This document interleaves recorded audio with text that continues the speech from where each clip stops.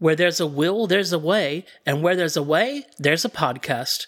You're listening to the Action Figure Blues Podcast, episode number 187, for the week of Wednesday, the 23rd of September, 2015. This episode is brought to you by Mike's Comics and Stuff and ActionFigureBlues.com. Tonight, it's a Toy of the Week anthology as we review the Marvel Select Classic Thor action figure, the SH Figure Arts Sailor Moon, Sailor Uranus figure, the Underground Toys Doctor Who Time of the Doctor action figure, and the Funko Pop Vinyl Doctor Who 11th Doctor and Weeping Angel figures.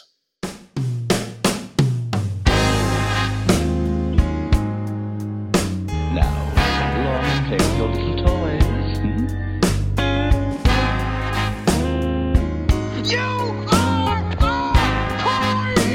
You weren't the real Buzz Lightyear, you're an action figure! You are a child's plaything! A toy is never truly happy until it is loved by a child.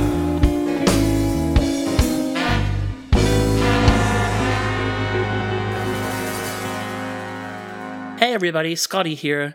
Well, it's one of those weeks where it was impossible for us to get a quorum together to record a normal show, but if you've known us for any length of time, you'll know that we are committed to bringing you weekly content. When we started this thing off nearly 200 episodes ago, we decided to do it weekly for as long as we could make it work, and so far we haven't missed a week. And so when we have these weeks where we can't get the gang together, we do what we're now calling a Toy of the Week anthology, where everyone who can sends in a review for you to listen to. So tonight we've got 4 reviews for you. First up will be Ben with the Marvel Select Thor action figure, the classic version. Then Adam with one of his easier to pronounce Toy of the Week selections, the Sailor Moon, Sailor Uranus, and you'll have to wait and see what sort of fun he has with that particular name. Just the name, nothing else. And then Eddie and I, just by coincidence, have both chosen Doctor Who toys. Eddie's going to be reviewing one of the latest releases from Underground Toys, the Time of the Doctor action figure. And then I'm going to do what I'm pretty sure are my first reviews of pop vinyl figures on the show with the 11th Doctor and Weeping Angel pop vinyls. And we appreciate your listening, so we hope you enjoy, and we'll see you next week for another full show. Now you can have your own special Captain Planet adventure with your favorite Planeteers. There's Wheeler, who has the power of fire, and the daring Linka with the power of wind. You can even use the Planeteers Eco-Cycle. And your own power rings will let you call Captain Planet. Bring him to the rescue and save the Earth. Captain Planet and the Planeteers, now available at Kmart. For this Toy of the Week, I'm going to be taking a look at the classic Thor action figure from Diamond's Marvel Select line. Now, this is a figure that I think was originally released in about October 2013, and originally was limited to a Disney Store exclusive, which, if I have my facts correct, gives access to about a total of 5 people. So, somewhere along the line, Diamond decided to open the distribution up wide, and this figure was re-solicited and available to everyone through the usual channels. Now, I picked this figure up a couple of months ago. I'd completely forgotten about it until I saw it at a comic convention. And always a bit of a sucker for a Thor action figure, decided to pick it up to add it to the collection. So I'm not normally a big Diamond Select, Marvel Select fan. I pick and choose characters to fit in with my Marvel Legends. So for example, I've picked up the Juggernaut and the Rhino, etc. And for characters that I think have been fairly well done in Marvel Legends, I don't tend to bother with. But Thor, Captain America are a bit of an exception. So this is obviously an action figure, and it is from the Select line, so the scale is slightly bigger than what we're used to with Marvel Legends and DC Universe Classics. And as such, this is Thor. He's a pretty big guy, so he stands quite large. He's 7.5 inches tall, so about 19 centimetres, and that's to the top of the little spike thingy on his helmet. So if you go to the top of the wings from his helmet, he's slightly taller again. So quite a large, imposing figure, and fits in well with the Marvel Legends, but I'll talk about that in a second. So This figure goes, I think it varies in price. You're looking at about US $25 to pick him up, but obviously have a bit of a look around and you might find something a bit cheaper. Now, in terms of the packaging, I've commented about this a number of times. The Diamond Select, Marvel Select line of, blister card packaging, I think is incredibly ridiculous. If you've seen one, you've seen them all. They're these giant, oversized, outdated blister cards. Now, admittedly, there is an awful lot of clear plastics, so I guess the one benefit to that is when you're looking at a figure in hand, you get to have a bit of a look through the packaging and check out the figure. It's not sort of hidden away inside a box. But I just think this packaging is just a complete waste, an absolute waste, and I think it really needs to be revisited. I mean, this is a holdover from the 90s. I think it's an outdated concept. It's not collector-friendly in the slightest. You need to really rip that sucker open. Once it's open, there's no getting it back in together like you can with a window box, such as with the even the new Marvel Legends or of course the Star Wars Black. There's a few pros to it. You get some nice Kirby art. There's a nice little sort of bio of Thor on the back and shows some of the other figures in that particular series, or at least available at that particular time. But look, honestly, by the time you get that blister card open and you fight with about 6,000 twisties, which, again, I think are terribly outdated now. These ones are those terrible metal ones with the plastic coating that if you can't actually untwist them, then you have to cut them. You don't cut them with scissors. You need to get actual side cutters or something. It's ridiculous. It's a pain, and I really think it needs to be revisited by these guys. So once you get this guy open and out of the packaging, bit of a decent heft to him. He's certainly quite large because of that cape. We'll talk about the sculpt, and I think whoever did the sculpting to this did a pretty decent job. There's no doubt about who this is. I think the proportions are quite nice. He's not overly muscled. The bulk sort of suits the size of the figure. One thing that stands out straight away is the amazing cape. This is one of the largest capes that I've ever seen. It's huge. It's there. It's in your face. It's pretty darn amazing. But of course, with that comes the problems that you would expect. It's actually quite heavy. I found I could get the figure to eventually stand quite well, but that was just in a generic standing museum pose. I think the minute you try to do anything a bit fancier than that, and you're going to have some topple worries. But also, it's a bit of a space hog. Not to mention anyone who you put Thor in front of will not be visible because of the height and also just the width of the cape. It's actually sort of blowing around a bit and sticks out from both sides, really. So, yeah, looks amazing. It's beautifully sculpted, but gosh, it's really quite ginormous. Everything else is there, as you'd expect with Thor. The Kirby discs on his uniform look quite good. The little sort of T-type logo on his belt buckle is actually there, minus the T, but the little wings are there. And, of course, those striated boots that we're so used to, the straps, are all individually sculpted, which is actually quite nice. They're not just sort of painted on.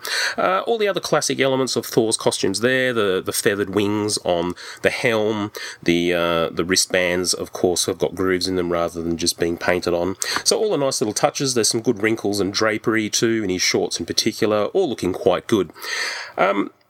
Where I think the sculpt is let down significantly is on the head. I think the face. I was comparing this figure to my Marvel Legends figure. And they're actually about the same size. I mentioned before I'd get to that. These guys are almost interchangeable in terms of size. The original Marvel Legends Thor is pretty much the same height. Proportions are slightly different, so your mileage may vary as for which one you'd prefer to display, but they both look good in your Marvel Legends collection.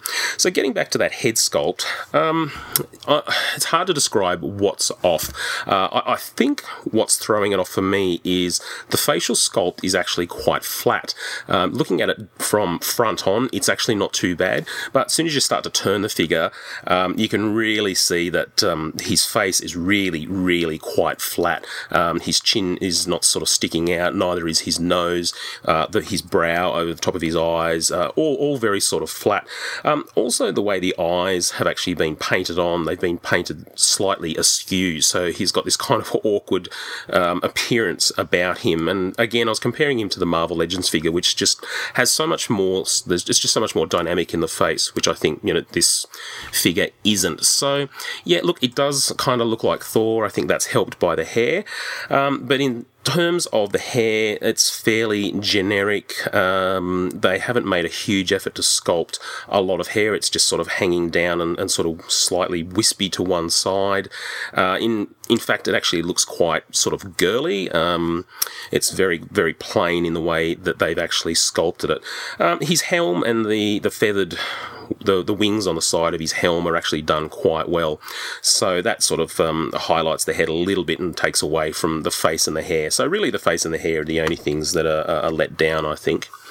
Now, in terms of paint, everything is actually really quite nice. The cape is actually a moulded rubber, so there is no paint whatsoever. There are no highlights. This is simply moulded and cast in red flexible, that rubber, and there's nothing else, which is a bit awkward because on his uniform there's actually quite a bit of highlighting going on. So the blue of his legs has quite a heavy black wash over the top, which is not particularly well applied. I think the black is probably even a little bit too dark, and it takes away a little bit, particularly the way it's been applied. There's a bit of a dry brushing going on the boots, the striated straps of his boots, which is not too bad. The torso features a bit of a highlight over the blue. It looks like they've given it a bit of a dry brush with a slightly lighter blue.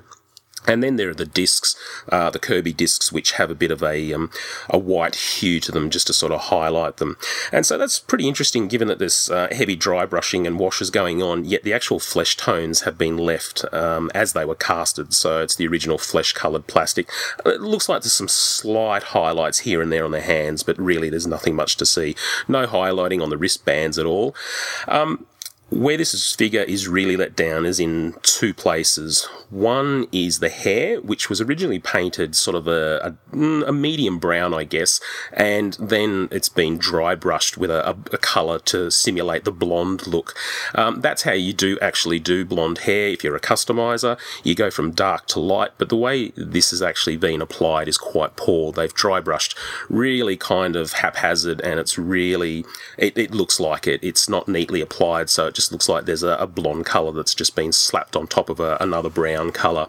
So yeah, that's a little disappointing because it really does take away from it. The other big letdown for me is where the top of his blue tunic meets his neck. They've obviously done this kind of blue dry brushing shade thing, and where the neck actually meets, there should be a nice seam there, but instead they've gone completely over the top and onto his neck, and it's not just a little bit, it's actually quite a lot. It's a real shame because they've really got a lot of blue onto the flesh, and it just looks awkward because you can just tell that's not how it should be. So that's kind of disappointing, really. I'm not sure why that was so badly applied. Maybe it was actually sprayed on and they just haven't been particularly accurate. I'd say it was probably before the cape was attached and the head was attached, and perhaps that was meant to be slightly less visible with those there, but it's really quite obvious now. So paint's a bit of a mixed bag, a bit of all over the place. I think spotty is the best word you would probably say. Now, moving on to the articulation, I think I counted about 23 points of articulation, which is really not bad for a Marvel Select figure. That's what you'd actually expect from this line. So all your usual points are there, mostly pin and disc joints, single jointed elbows, pin and disc in the shoulder, in the wrists.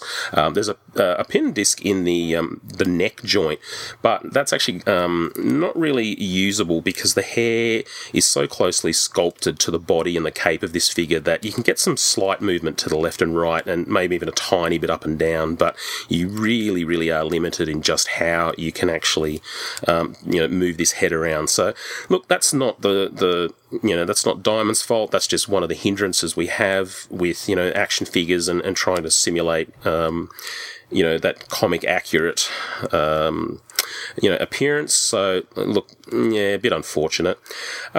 In terms of the other articulation, I think something that was quite awkward is the way his legs are attached to his hips.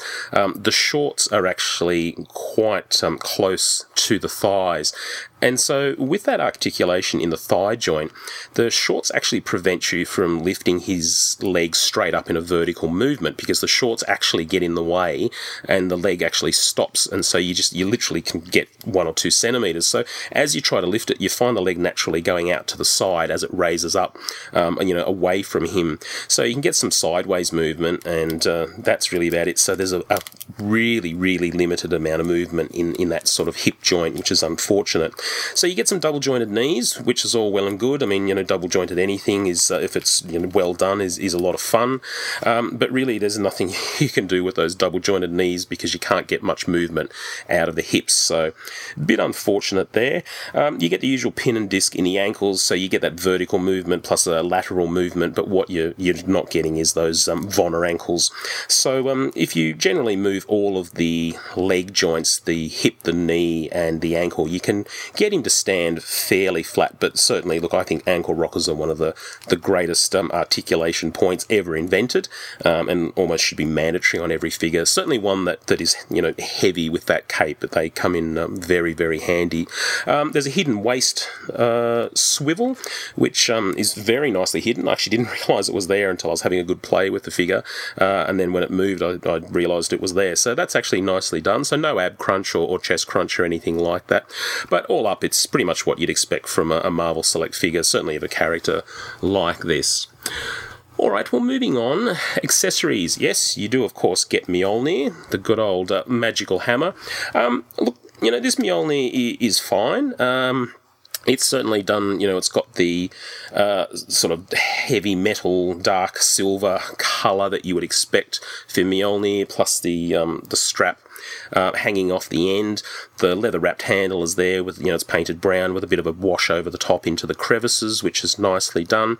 All up, the hammer is nicely done, and I feel bad criticising it because it seems just like you would expect Mjolnir to be. However, I think maybe I've been spoiled a little bit by the Marvel Legends Mjolnirs of the last few years, which are quite sort of a little bit bigger, a bit more imposing. That San Diego Comic-Con one came with, the lightning crackle sort of painted on, and so there's some really nice options for the Marvel Legends one. So this one feels a bit underwhelming when you do that. I mean, standing on the shelf, it looks perfectly fine, but this guy is a really big figure, and so I kind of would expect something a little bit more. Considering the handle's quite long as well, it seems a bit awkward.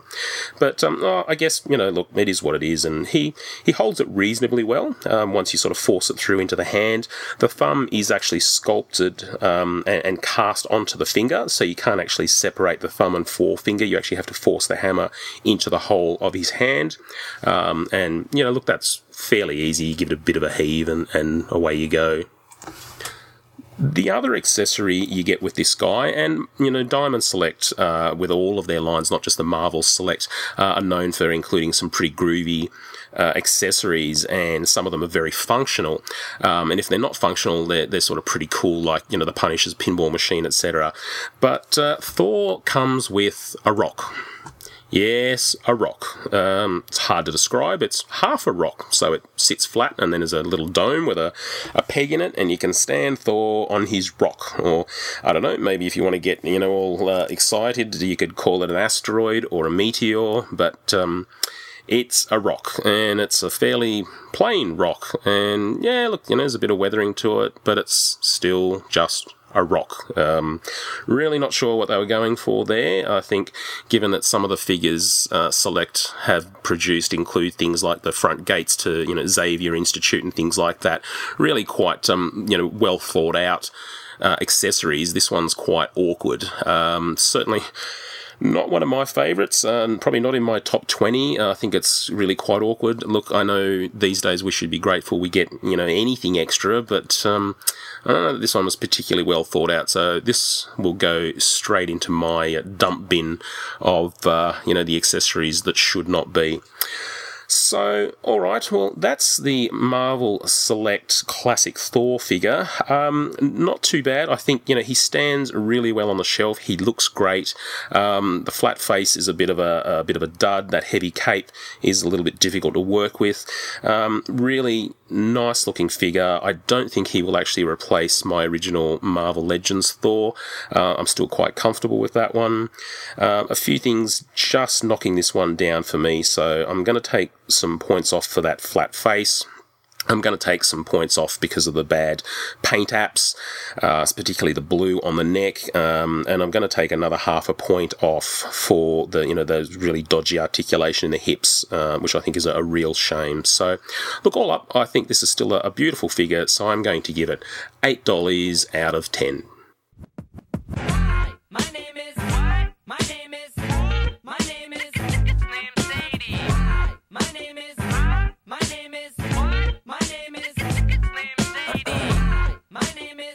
Excuse me.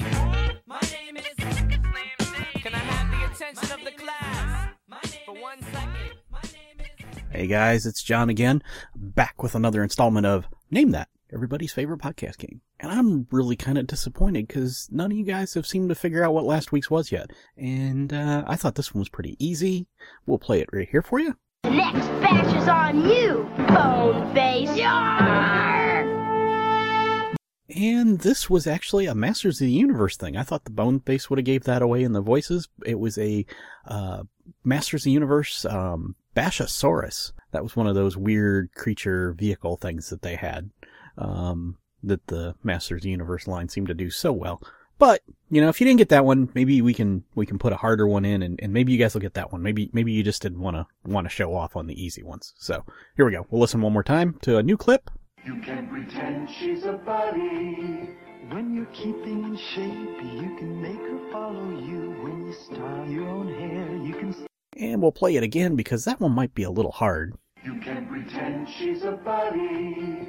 When you're keeping in shape, you can make her follow you. When you style your own hair, you can... Well, do you have the mental fortitude to identify what that one is? This one, I think, is going to stump some people for sure.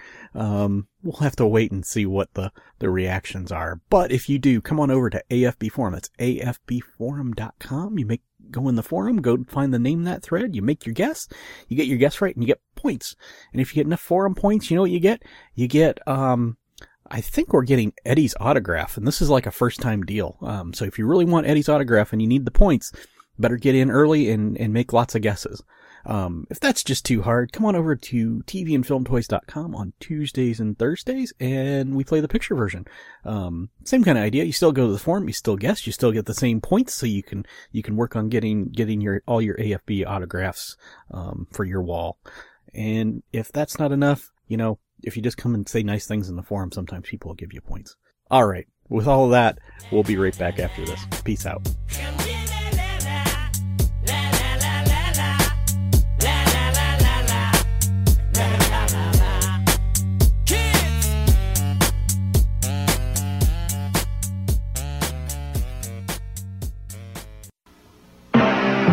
At last, I've got He-Man trapped with my walls of evil. Oh, yeah? Bashasaurus bashes evil away! Skeletor, He-Man figures, and Bashasaurus vehicle, each sold separately. Bash away! Bashasaurus. The next bash is on you, Bone Face. Yarr!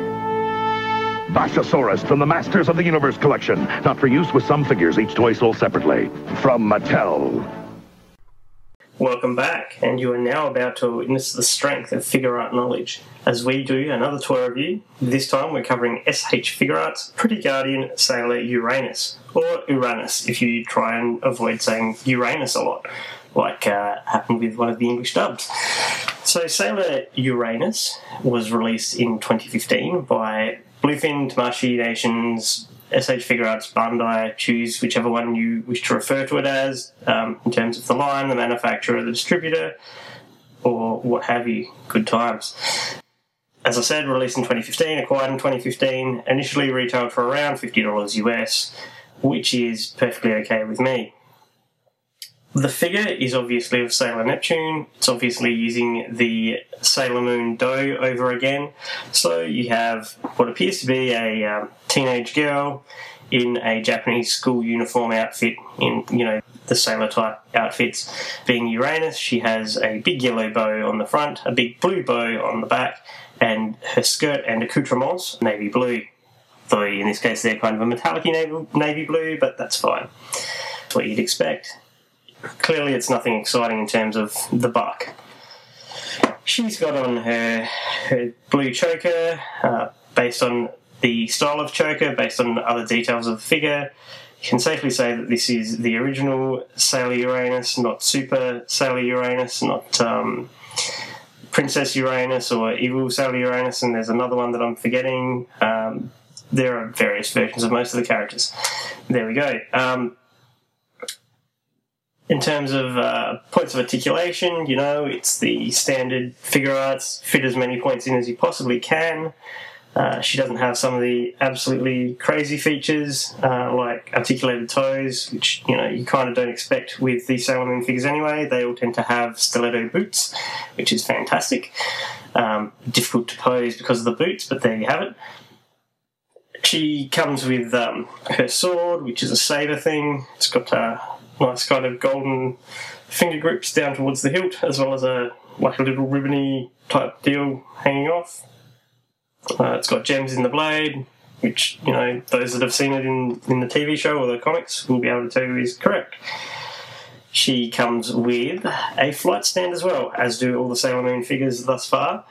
Each of these is in a love heart shape.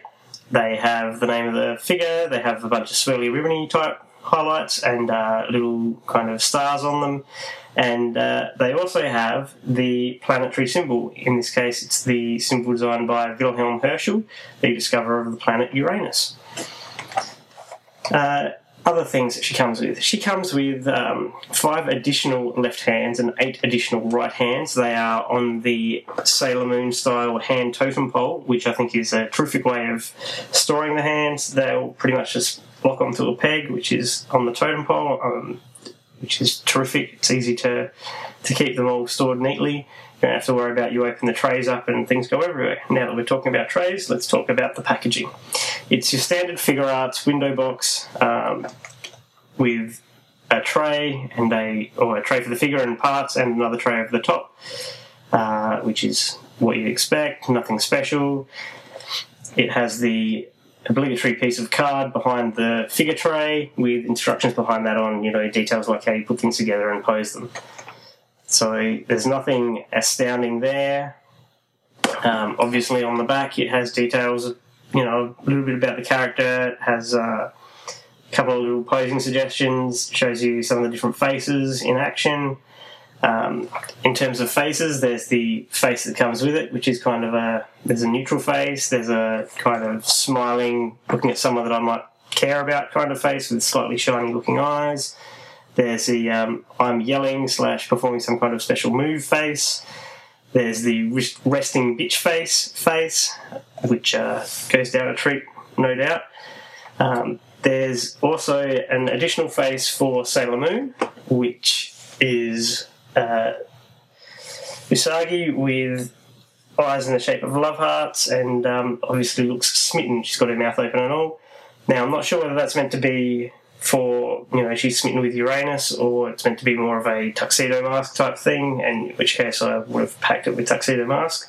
I'm aware that Sailor Uranus and Sailor Moon did flirt in one version of the series. I think it might have been the manga they were more flirty in, but I don't believe that Sailor Moon was ever in love or smitten by Uranus, so there you go. There's nothing really that ties the Sailor Uranus figure to the Sailor Neptune figure, which is interesting because the two do become lovers, which was one of those elements that made it very difficult for, I believe at the time it was Saban or Dick that were doing the American dub of the show. Made it very difficult for them to present later series of the show without heavy editing, to the point that it became more or less unintelligible. So, yeah, that's a bit strange. There's nothing to do with that.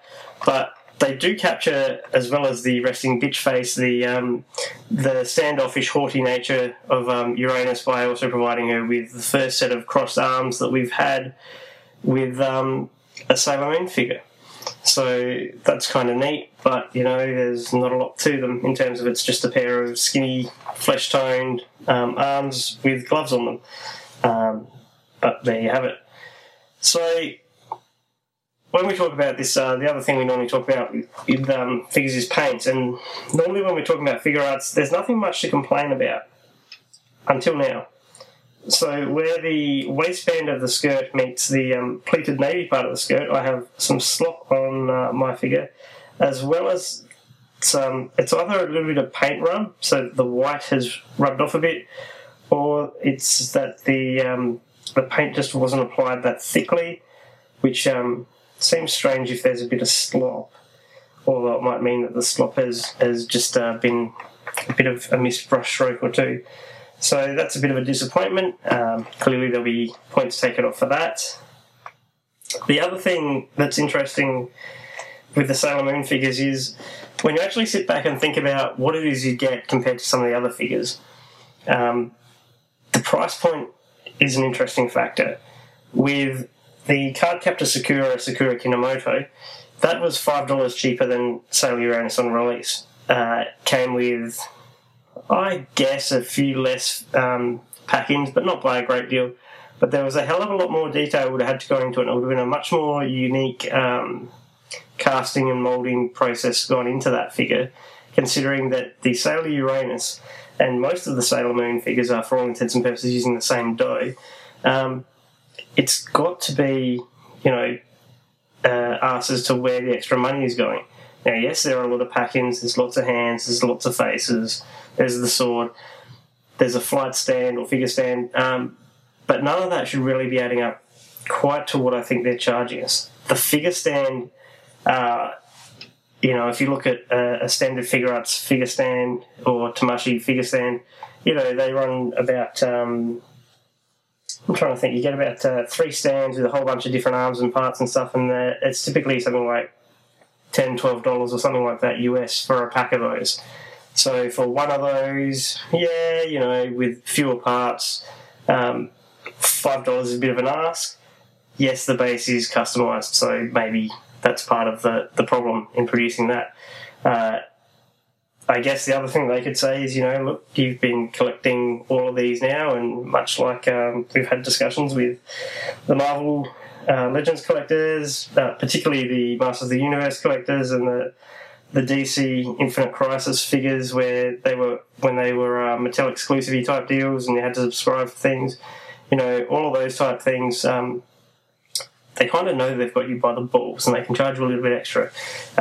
It's something that's not, I'm not going to complain too much. If I didn't want it, I wouldn't get it. I've already got the main Sailor Scouts, so I'm really just being a completionist at this point. They probably know that. It's probably a low volume figure, so it probably all evens out a little bit.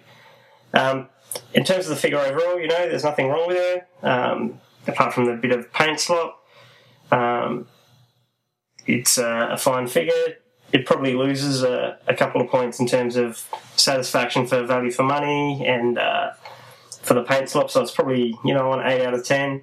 I guess the other 2 points that would be remiss of me to point out, for those that associate Sailor Moon with people with strange fetishes, let's just say if you choose to look up the skirt of a Sailor Moon figure art, any of them, you will see that they have a white T-piece crotch kind of area. So you can therefore say that you can indeed see panties on a Sailor Moon figure and get your figure to give you some fan service in that way. And I'll leave that to yourself to deal with. And the other thing on this particular figure, and I haven't bothered to check, is Sailor Uranus is meant to be the second tallest of the Sailor Scouts behind Sailor Pluto.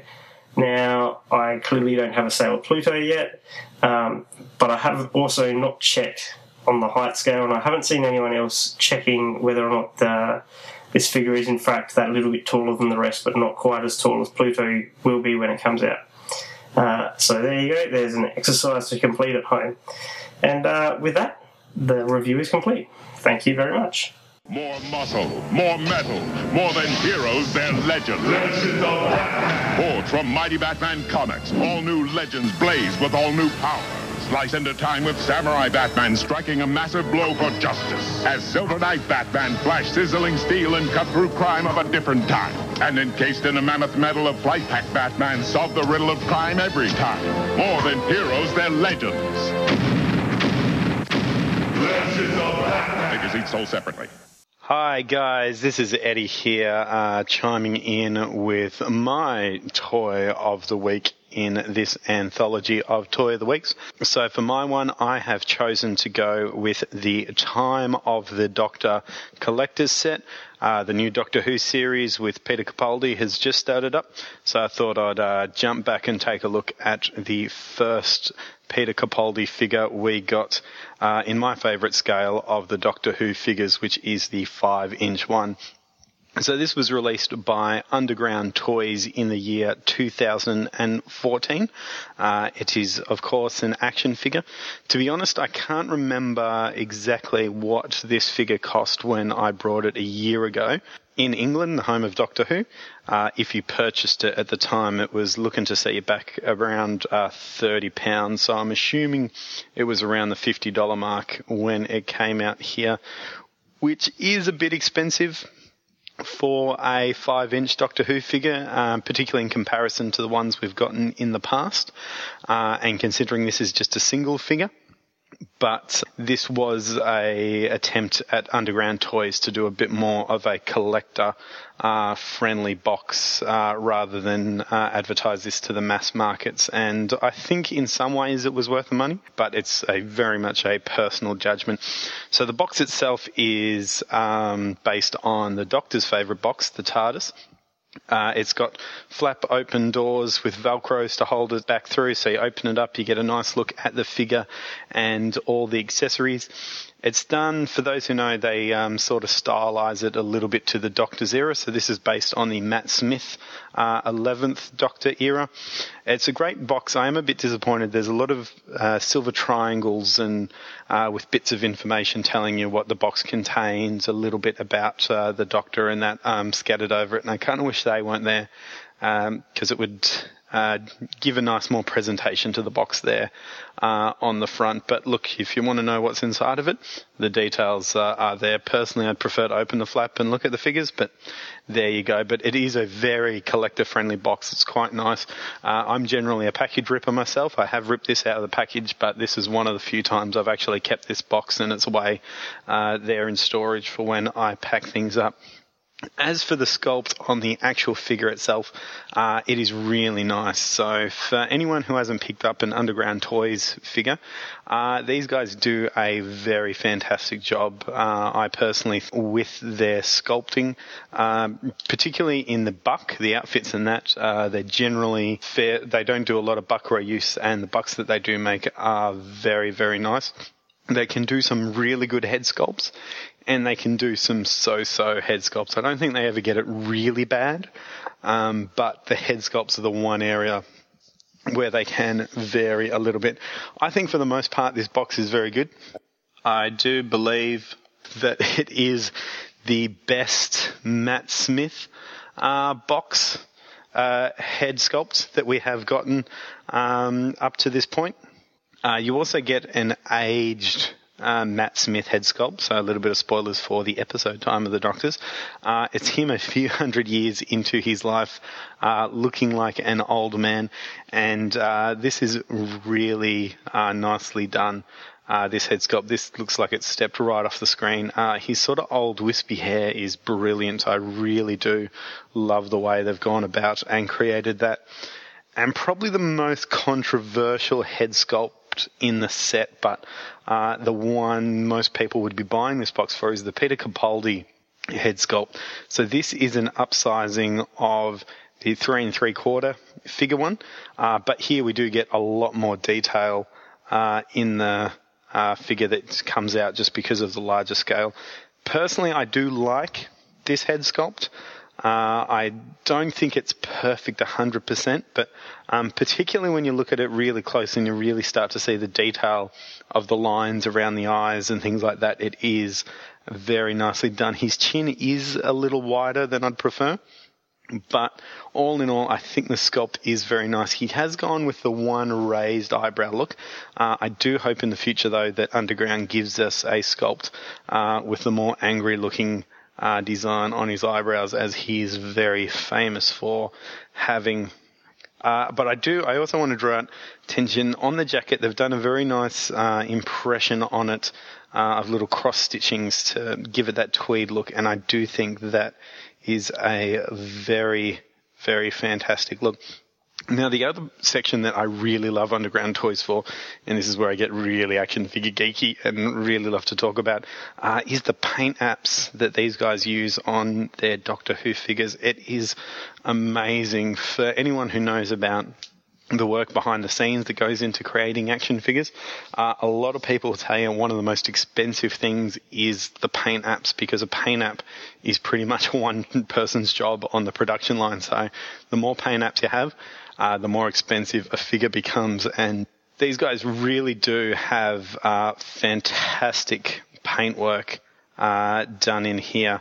It's really well done. These guys have spared no expense in the paintwork through. There's multiple colours, too many to sort of name. You have multiple blues, multiple purples, even down on the shoes. The different material sections of the shoes are painted in different colours, and you've got it through the accessories have multiple paint applications, which I really do love to see. Even his bow tie has different inflections on it to give you the material pattern there on the bow tie. So really, really fantastic. I do really like all the effort that Underground put into their paintwork, and the actual applications are spot on. They do a fantastic job of placement on the figure. You rarely ever get splotching or marks or anything like that on an Underground Toys figure, which is very nice. The only complaint I'd have with this old set is the Capaldi head sculpt. Might have been able to go with a more lighter colour grey, but that's a real nitpick here in the end. In terms of paint, if I was just grading paint alone, this would be a 9.99 all out. In terms of articulation, this is where they get a bit more basic with Underground. He's got 16 points. Most of them are cuts. So you've got head twist, you've got shoulder cuts, you've got elbow cuts, you've got swivels at the wrists, swivel at the waist, 2 cuts on the thighs there. You've got knee cuts, and then from there on down it's solid leg. So you get a decent range of posing, but he's not super articulated by any means. In terms of accessories, this set does come with a ton. So as I've alluded to, you do get a bunch of heads. You've got the Matt Smith head, you've got the aged Matt Smith head, you've got the Capaldi head. Comes with a 4th head, and that's the head of a Cyberman. So this is Handles. If anyone's seen the episode, this is a bit of an inanimate object that the Doctor carries around and talks to throughout. It's very nice. It really makes me want one of the new Cybermen full body design sculpts here. It's really well done. Multiple paint apps on here, and he's got little cords and wires sticking out the bottom of his neck that are very soft and malleable, and it's just a really fantastic head sculpt there. He comes with, as every Doctor figure should, a sonic screwdriver, and this is fantastic. So the detail in here is brilliant. It's the same sculpt we've gotten out of the sonic screwdrivers on the other 11th Doctor figures. It's sort of the claw looking one, but there's multiple paint apps on here. You've got greens, golds, blacks, creams, silvers, all over. So it just looks brilliant. It feels like you're holding a mini version of the prop when you look at it, and I really do love the way it seems when you put it in the figure's hands. Now, with the head swaps, for the Capaldi head swap, you do also get a second vest. So for chest area plate that you can put in, because in the episode he actually removes the bow tie before he regenerates into Capaldi. So you've got one with the bow tie and one without, so you can swap it around and be kind of screen accurate. Now, as a bit of a Whovian nitpick here, you've got the aged Matt Smith head. If you were to put this on his body, it's not exactly accurate to how it appeared on screen. The aged Matt Smith actually had a completely different style of trench coat on that he was wearing. But if you pick up the Impossible Girl set, there is a different 11th Doctor sculpt, and that's much more accurate to the one that the aged Matt Smith head would go on. And that head is also removable, so you can pop that one on and put this on and be much closer to your aged Doctor set there. And with the aged Doctor, you also get a walking stick that he carried around. This is just black plastic, but a very nice wooden sculpt here into the walking stick, very reminiscent of the one William Hartnell had in the original years of the Doctor. So look, really fantastic set here, really brilliant. I highly recommend this if you're a fan of the modern era of Doctor Who at all, particularly on toys. This is a great one. It's almost like getting 3 separate Doctor Who figures in the one, and some brilliant ones here. So it's, at the moment, there is one coming, but at the moment it's the only way to get a 5-inch Capaldi. It's the only way to get Matt Smith in his season 7 outfit here of the purple trench coat with bow tie, and you've also got the other playability to add in and mix around too. So I really do love this set. The 5-inch line for Undergrounds has been going down a bit with releases, but I'm kind of okay with this. Moffat season, there's been less sort of villain characters to really do up in great action figure forms. So I wouldn't mind just, every couple of months getting one really nicely done figure where they go fully to town here, rather than just getting constant waves of figures that are more on the so-so end of time. So big ups to Underground Toys. I'm going to give this $9 out of 10. So guys, thank you so much for listening, and sorry if I sound a little croaky on this episode. I'm just getting over a bit of a vocal cord injury, but hopefully it hasn't been too bad. So thank you for listening, and on to the next segment. Armor up, Iron Man! Engage interlock mechanics! Armor up, War Machine! It's Vertical Beam! Attach front battle computer module! My brain blast will make scrap metal of you! Not in this lifetime, MODOK! With my rings I rule the land and sea! Just undersea dome! I'm here to make waves, Mandarin! Iron Man, War Machine, Hydro Armor Iron Man, and action figures, each sold separately. Well, it's Scotty here again to wrap up the show and our Toy of the Week anthology with my reviews. I said in my opening that I'm pretty sure that while I know we've reviewed Funko Pops on the show before, that I've never done one. I'm not a big Funko Pop collector, not because I don't love them, just because I've got to draw the line somewhere. There are a lot in my house, but most of them are in the collection of my eldest daughter, and I just have a few random ones of characters that I particularly like. So I have Aquaman, of course. I have a couple of my favorite Walking Dead characters, Carol and Michonne. I have Sadness from the Inside Out Pixar movie. But when I was really excited when I found out that Funko was doing the Doctor Who license, because I am a fan of the property. All Doctor Who fans, I think, have their Doctor, and for me, that's the 11th Doctor, the Matt Smith version. I just loved what he brought to the franchise in that kind of childlike nature. I think the stories in his art got a bit too convoluted at the end, but it's kind of my pinnacle of Who so far. And so when I found out that he was coming out in pop fashion, I knew that I'd have him, and I was really excited to also be able to get my favorite Doctor Who villain or, baddie, a Weeping Angel. I remember as a kid turning on PBS in the States by accident and finding Doctor Who on with creepy Daleks and other things happening and getting totally freaked out. But to me as an adult, the Weeping Angels are much scarier, and so I thought it would be really fun to have a 11th Doctor and Weeping Angel pop together.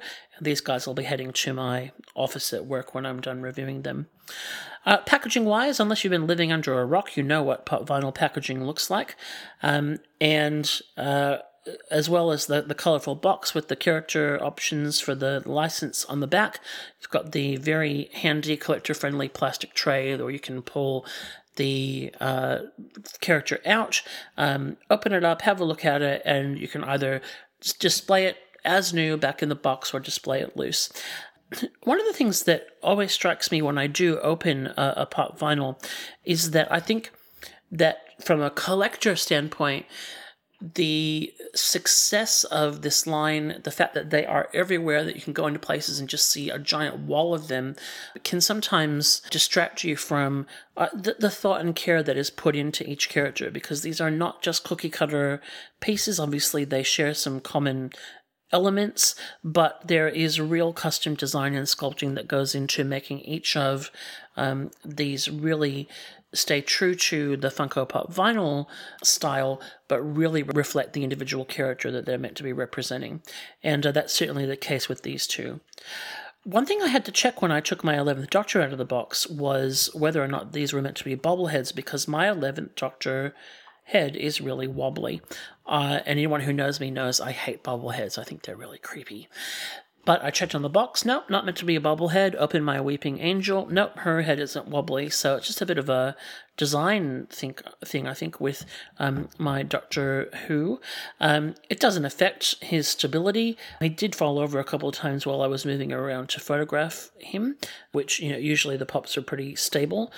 So there's a bit of a quality control thing there, perhaps. I'll start with the 11th Doctor. He just fell over. There you go. It's good radio.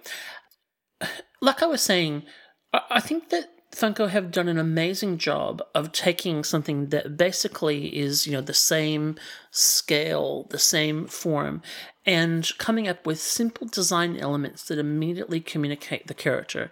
Certainly there are some that, I think if you looked at in isolation, you wouldn't necessarily know who they were, but there's no mistaking not only that this is a Doctor Who, but the Matt Smith hairstyle. And when you look at the back of this as well, they really have done a great job of capturing and sculpting something that really represents the Matt Smith Doctor Who hairstyle. It's quite fun. He's wearing his trademark bow tie and suit jacket, pants, etc. And he has got a sonic screwdriver in his right hand. I'd have to say that in his hand really makes me wish for a little bit more articulation on these. I know that would really increase the price point and in most cases be pretty unnecessary. But particularly when I was photographing my Doctor Who and Weeping Angel, and you can see the photographs on the AFB podcast page, I would have loved for him just to be able to raise his sonic screwdriver at the Weeping Angel, because she looks so messaging for something a little bit more dynamic. But I know that's the nature of the beast, but it's still, and I'll talk about that with the Weeping Angel as well. I do feel like arm articulation on these would not be incredibly hard and would actually make a real difference for me as a buyer and a collector. Sculpt-wise, again, nothing to complain about on the Doctor. Really nice detailed job. Love the hair. It's amazing. Sculpt-wise, heading over to the Weeping Angel. This is incredibly fun. I think that the big black pop vinyl eyes lend themselves really well to the Weeping Angel. She's been sculpted with her mouth open in an angry snarl and her fangs exposed. She's got one hand kind of reaching out and the other reaching up. And her wings are beautifully sculpted as well. Her hair is beautifully detailed, particularly at the back.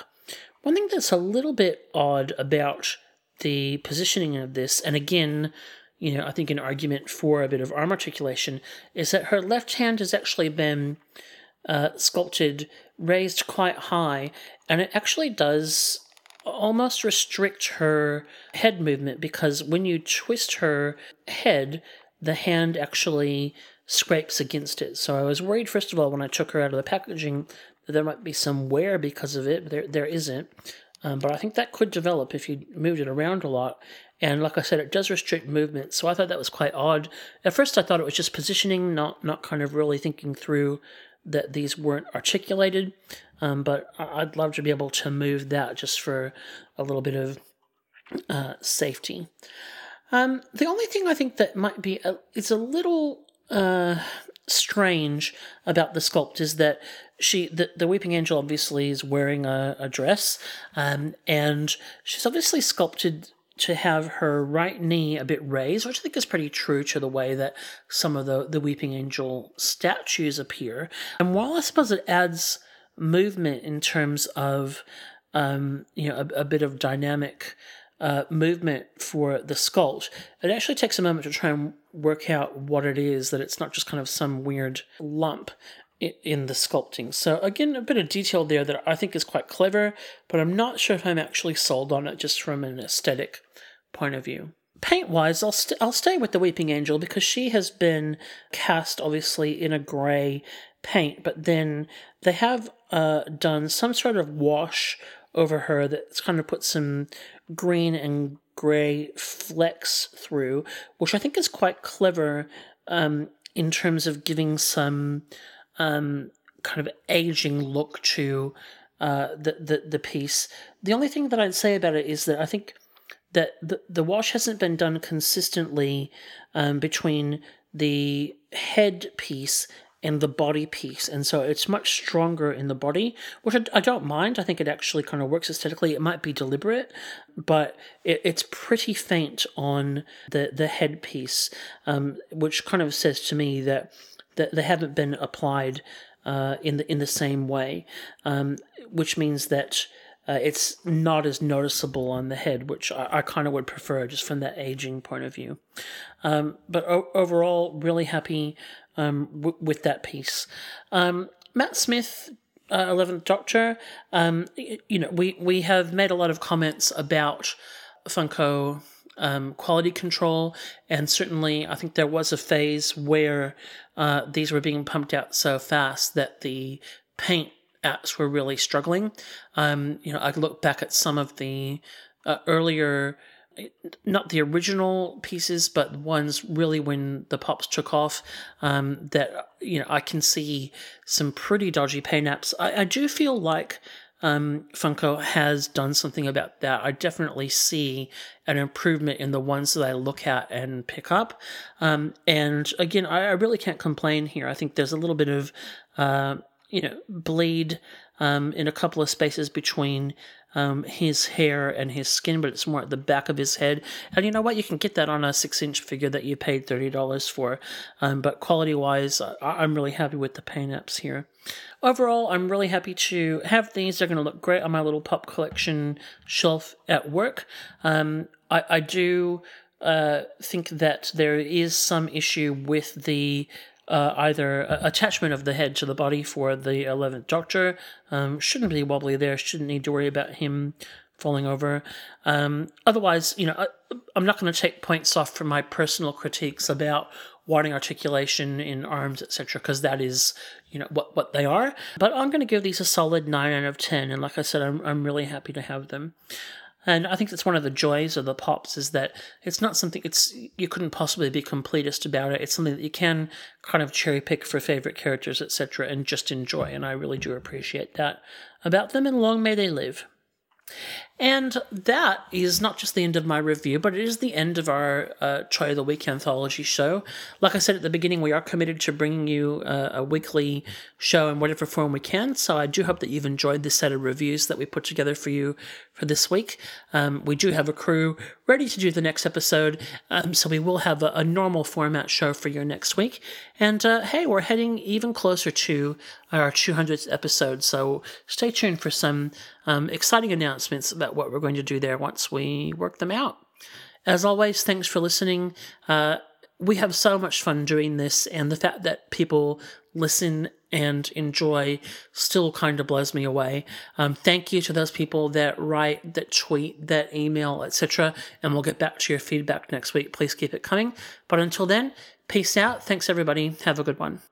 The Action Figure Blues podcast can be found on iTunes and Stitcher Radio and downloaded direct at actionfigureblues.com by clicking on the podcast tab. If you do listen to us on iTunes, please take a moment to leave a positive rating and review. We also have an active fan forum at afbforum.com where you can join in with all of the hosts of the podcast and many other collectors to discuss news, new releases, old lines, and engage in trades and sales in a safe community. Please join us there. While you're at actionfigureblues.com, please don't forget to check out our sponsors like Mike's Comics and Stuff, shelflife.net, and the Pop Culture Superstore, who help keep our site running. You can also find us on Twitter at AFBlues and on our Facebook page at facebook.com/actionfigureblues. Thanks for listening.